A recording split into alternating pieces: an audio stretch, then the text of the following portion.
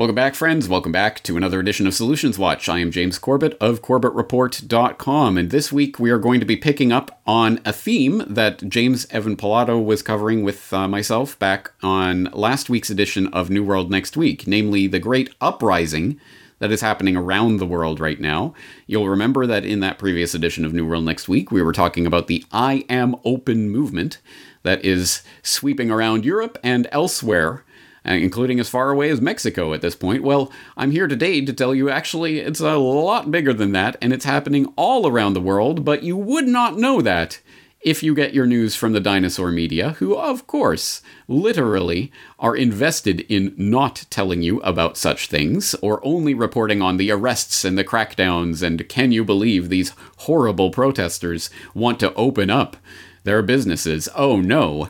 Well, let's do it, roll up our sleeves and tell you what the dinosaur media won't, and cover some of those things that are happening right now. I think it is instructive to understand that there is a huge pushback happening all over right now. You are not alone in thinking that this is crazy and in doing something about it. So let's highlight some of that action that is happening. And we'll start actually with a comment that was left on CorbettReport.com under that latest edition of New World Next Week from Corbett Report member Mielia,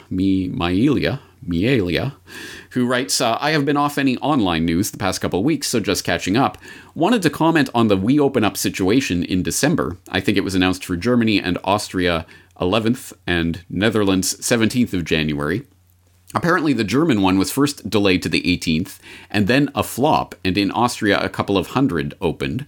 But yes, indeed, a moderate success in Italy with the number of 30K going around, and apparently spirits up in Poland too. Don't know about Netherlands. Could probably send links to dozens or hundreds of flash mobs in Germany from last year, usually not without masks, but in a black humor fashion with white biohazard suits, sometimes with music or with funeral-like or with zombie-like atmosphere on the streets. High gear probably only back again in spring. And then there was a couple of links there left to a couple of videos from Hugo Talks on Odyssey, highlighting what's happening, for example, of 30,000 Italian restaurants defying the lockdown rules and opening up, hundreds of Polish businesses defying lockdowns and opening up, and to address what Mielia said there about she doesn't know about the Netherlands, or he doesn't know about the Netherlands, well, I can inform you that yes, the Netherlands is having protests right now, which is being portrayed in the mainstream media as close to a civil war, the biggest protest movement that's sprung up there in a very long time, and some exceptionally large-scale demonstrations happening, including, as Corbett Report friend and previous guest Josh Sigurdson of World Alternative Media points out, burn it down. Anti-lockdown riots lead to COVID testing facility being torched. So yes, people in the Netherlands are also, shall we say, not sitting by quietly while these lockdowns are ruining their country. So there is mass protest happening, certainly around Europe, and elsewhere as well, across the channel there in the UK. For people who don't know, this weekend is going to be the Great Reopening. Hashtag the Great Reopening. We can get this, for example, from the UK anti-lockdown subreddit, where there's a post that says, in response to the great success achieved in Italy a few weeks back, where thousands of businesses successfully opened their doors in protest of the harsh lockdown restrictions, organizers in the UK are doing their best to drive awareness toward a nationwide event set to happen this coming Saturday entitled The Great Reopening. It's difficult to foresee whether or not business owners will have the courage to defy the government's rules, considering the level of financial support being offered. Not for everyone, though. However, I truly hope they do. That being said, this will by no means be a one-off event, so regardless of the participation turnout this Saturday, awareness is key moving forward. Over the past 4 days, there's been a substantial amount of effort getting the word out, in addition to collating legal documentation and templates for businesses to use. See the legal notice that's attached there. They can't fine everyone, as there is an insane backlog in the UK courts at the moment, apparently something like 500,000 cases, and then it points to salon owner Sinead Quinn in Bradford, who insists she will open this Saturday regardless of the £17,000 worth of fines she has been given by police over the last few months, none of which she has paid. To be continued. And as that post says, yes, it's by no means guaranteed that this is going to be a huge success and that all the restaurants and all the businesses and all the pubs and everything in the UK will open, but presumably some will, and there will be police presence, I'm sure, and there will be attempts to issue fines, and we'll see where this goes, and this will not be the end of it, and there are groups that are springing up to provide legal documentation and assistance and helping to fight fines, and those types of organizations are popping up all around the globe right now. So I suggest that you start finding what is happening in your local area to the extent that that's possible. Do not use controlled search platforms like Google to do that, because they will probably not direct you in that direction. It is best if you have local people in your area who know about such things that you can connect with, and if not, you should be actively seeking those people out. Hopefully you can connect through something like the Freedom Cells Network. As I'm always very clear to stress, I don't think Freedom Cells is the only way that people should be connecting, or I put all your faith and trust in the Freedom Cells website, but it is one way to start finding people that you can connect with and to start to contribute something to this great reopening, I am open, etc. I think everyone has a part to play in these types of events, even if you are not a business owner, because you can support those businesses that do engage in these activities. And on that note, I want to highlight a message that just came in recently from a listener who noted that in Southern California, they've recently reopened for indoor dining, and he's been going to places open for outdoor dining, which even that's not supposed to be happening for the past 2 weeks. This weekend, he plans on supporting one of the indoor places in his town, and he says, "It started when I searched local Reddit for things to do and saw all the complaints about open businesses. Naturally, I saw this for what it was, free advertising for people wanting to stay in business." And that's a very good point. I hope people will take to heart. When you see these stories about, oh, can you see this horrible shop owner that refuses to close their shop? Hey, there's a shop I can support. Hey, I can go there to get something to eat. I can go there to get my haircut, etc. So that's one way that we can play a part in this. It's called boycott. It's not boycott. Well, you should be boycotting Amazon and Walmart and all of the other billionaire crony corporations that are making out like bandits during the scamdemic. But you should be participating in boycotts as well. You should be actively supporting with your purchases businesses that are standing up, defying orders, not locking down. And that's one way that you have a part to play, even if you don't have a business. If you do have a business, but you have a family, you're concerned, you don't want to go to jail, you don't want to protest, well, there are very interesting and creative ways to do various forms of protest and reopenings. And one that was sent to me by a few people from my home and native land of Canada that I want to highlight here.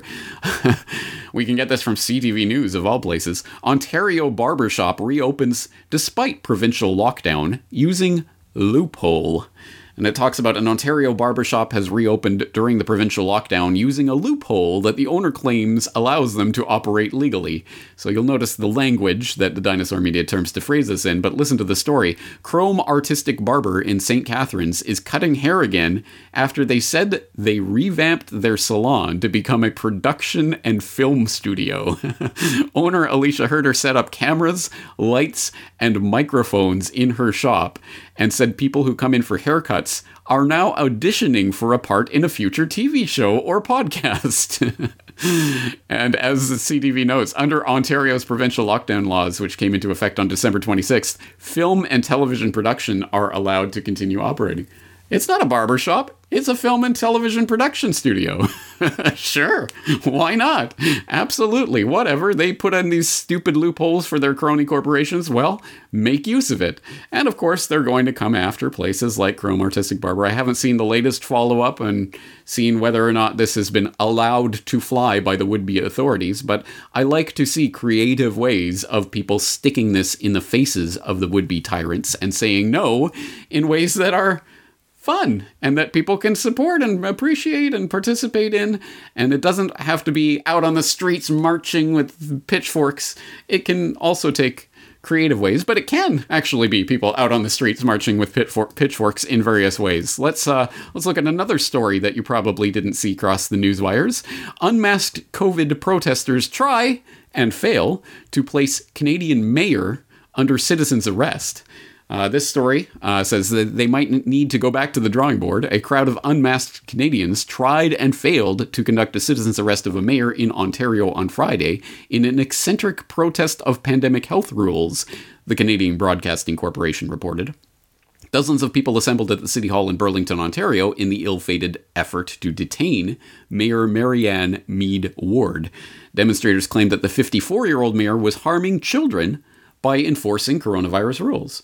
Well, there you go. That's a very interesting way of taking these protests, isn't it? Because in times past, what was the stereotypical image of what protest of unpopular local policies, what form did that take? Run you out of town with the pitchforks and the torches. That's the way that people used to organize. It would be interesting to see a resurgence in that idea. Well, I think if there was a problem in that plan, it was trusting that the police would ultimately enforce a citizen's arrest in that regard. Of course, unless the police are on your side, that probably isn't going to work. And if you are more interested in the specifics, say, in the Canadian context of making a citizen's arrest, well, I'll include a link to Justice Canada website, which has what you need to know about making a citizen's arrest. And long story short, of course, it does come down to the police choosing to enforce that citizen's arrest. And in this case, obviously, the police did not. But what if they did? What if you actually had a local police force or a sheriff in the American context or some sort of local official that was willing to enforce such a thing? Well, that might not be such a pipe dream. In fact, it could be actually happening in certain locales. And one place that I want to highlight is something called Moraga County in Michigan's Upper Peninsula, which I don't know much about myself, but which I will point your attention to an article from the New American, Taking a Stand, Sheriffs, Local Officials, and Rule of Law versus COVID Dictators, where they note, for example, on January 11th, Sheriff Joe Brogan and 8 other officials of Moraga County in Michigan's Upper Peninsula issued a manifesto defying Governor Gretchen Whitmer's increasingly tyrannical COVID edicts. Since March 10th, 2020, the statement declares, the people of the state of Michigan have endured restrictions on their freedom which have not been seen in North America since the days of King George III and the American Revolution. The officials declare that the, quote, political leadership in Lansing has ignored the protections guaranteed to all American citizens by the Bill of Rights in favor of medical models designed to predict the course of a still, for the most part, unknown virus. The result has been the adoption of clearly unconstitutional measures which treat human beings like herd animals and which arbitrarily pick economic winners and losers. Enough is enough, the manifesto declares. We have taken an oath to uphold and defend the Constitution of the United States of America, an oath we take very seriously. Accordingly, we hereby put the state of Michigan on notice that we have no intention of participating in the unconstitutional destruction of our citizens' economic security and liberty. End quote. Okay, excellent. Good to hear. We'll make of the Constitution, Bill of Rights, and all of that what you will, but at any rate, the spirit is there, and the idea is there, and hey, look at that. There's some actual officials in Moraga County, including the sheriff, who is interested in supporting the people and defying the governor's illegal, unconstitutional lockdown orders. Hey, great. This is a potential foot in the door.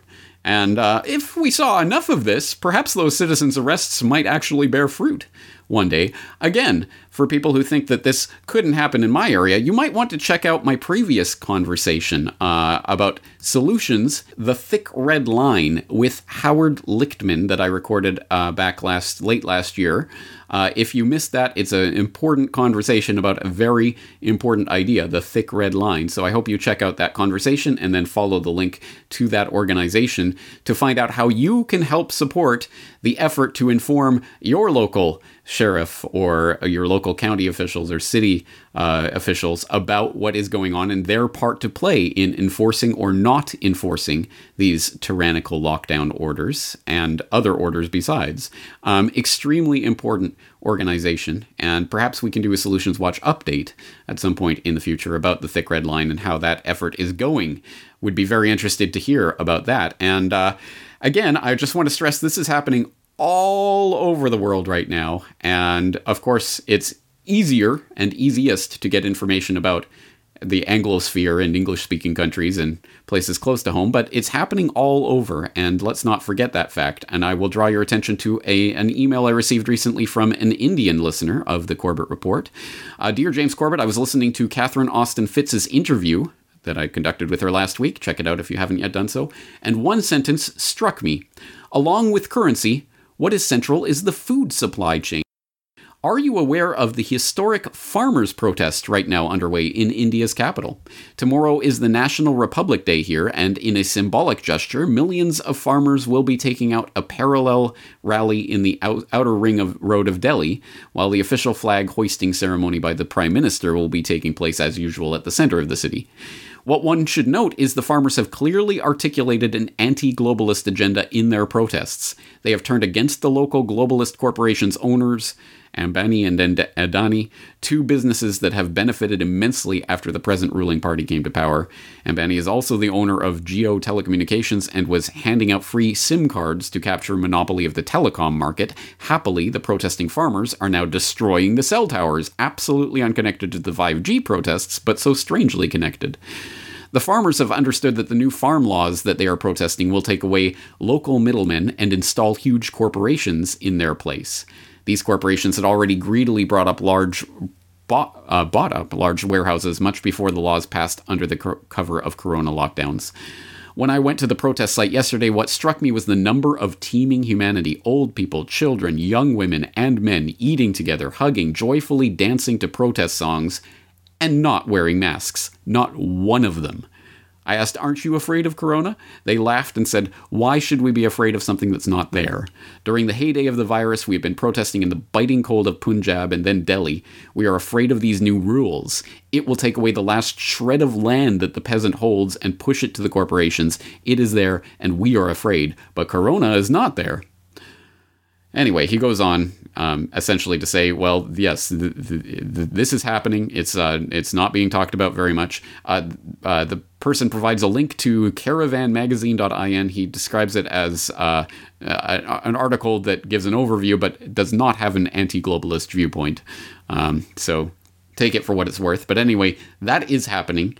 As well as everything else that's happening all around the world right now. It is all connected, of course. This is part of the great transition that they're trying to run us through as the Great Reset gathers steam. But the People's Reset, in answer, is gathering steam at the same time. And as I say, you will not see this reflected in the dinosaur media. I've only covered a sliver of a fraction of a percentage point of the number of things that are going on around the world here. So I hope I call on people out there to share information about whatever you know that might be going on in your local area, your region, your country, that people should know about. Because people should know about these things in order to understand, A, that there is a resistance taking place, something that, again, you might not know if you only watch the dinosaur media, but B, also how you can help participate in that, whether that be simply boycotting, as in supporting those businesses that are resisting, or finding other creative ways to help out. The flash mobs, whatever it may be, whatever tactic you use, you should report on what is happening and what the success or lack thereof of that technique is so that other people can learn from it and hopefully we can learn our way forward. Speaking of which, a couple of house cleaning notes here. Firstly, I will draw your attention to a Reuters fact check. Yes, Reuters has taken it upon itself to fact check last week's edition of Solutions Watch, which you will no doubt recall was a conversation with Professor Dolores Cahill about her participation in Freedom Airways, seeking to provide restriction-free travel to people who are interested in health freedom and are interested in leaving the confines of their own country, increasingly difficult in our day and age. So I, of course, recorded that conversation, which I hope you've all seen by now. If not, the link will be in the show notes. But Reuters, as I say, has taken it upon themselves to fact-check the conversation. PCR testing and viral genetic sequencing serve different purposes, according to Reuters Fact Check.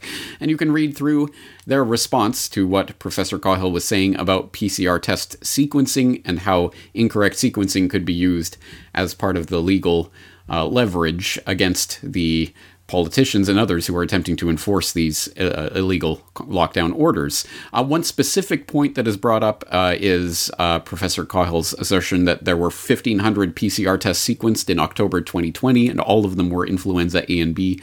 Not one were SARS-CoV-2. As many people were pointing out in my comment section, I know other people have emailed me and messaged and talked about this and attempted to message Professor Cahill about this. What is the source of that? Where can we learn more about that? As far as I know, no one has received a response on that yet. I haven't seen any documentation on that. I myself have reached out to Professor Cahill. I'm happy to post any response that she has to that fact check, but I haven't heard anything from her in the past few days, so we'll see. We'll see if she has anything to say in response to that fact check. I will put it in the records and in the documentation so you can go and read it for yourself, and let this be another reminder that absolutely no statement by anyone, including myself or anyone else, should be simply taken on board at face value. You need to have some sort of source when you are making a claim, and if none is provided, then that claim should be taken for exactly what it's worth, which is absolutely nothing. And once a claim is provided, then you can adjudicate, is that claim verifiable, and do I trust it, blah, blah, blah. But if no source is provided, then there's nothing to really verify. So this is another thing that we have to keep in mind. Just because somebody in the alt media or independent media presents an idea or says something, that certainly does not make it true. And I never, ever, ever want people to think that, and including myself. If I say something, I better have a source for it. So anyway, I will put that in the show notes. As I say, I'm happy to post a response to Professor Cahill if she ever sees fit to provide one. On another note, you may be surprised to know that there was any material provided by the Corbett Report since the last edition of Solutions Watch, because I haven't posted it to the Corbett Report main YouTube channel. What New World Next Week last week? There was no New World Next Week last week, James. Oh, yes, there was. If you didn't see it, that means that you're only following me through my Corbett Report, my main YouTube channel. That is not the way to follow my work, because if you weren't following, you wouldn't know, but yes, YouTube banned me from uploading for 1 week. My account was struck. Some videos were removed, including The Future of Vaccines. That documentary is now no longer on YouTube. You have to go to other platforms if you want to see that documentary. It's on the complete hyperlink transcript and the MP4 are on my servers. It's on BitChute, it's on Minds, it's on Library, it's on archive.org. But it's not on YouTube anymore, so let that be another lesson, as is the entire past week. If you didn't understand, yes, I was producing new reports and posting them everywhere except to my main YouTube channel. I did manage to get them posted to my secondary YouTube channel, but not my main one. So again, let this be the 8 millionth reminder. I am going to be removed from YouTube. It is only a matter of time, and so do not rely on YouTube. Let's find better ways of communicating with each other, and there are many, many, many, many available. We are powerful, and we have all the cards in this. It's only a question of whether we're going to play them or not. And on that note, I want to once again draw your attention to the resistance that is happening all around the world. People are not putting up with it. People are fighting back. We can be part of that resistance, and if so, I want to hear what's going on, what's happening. Please share that information in the comments. That's going to do it for this edition of Solutions Watch. I'm looking forward to talking to you again very shortly.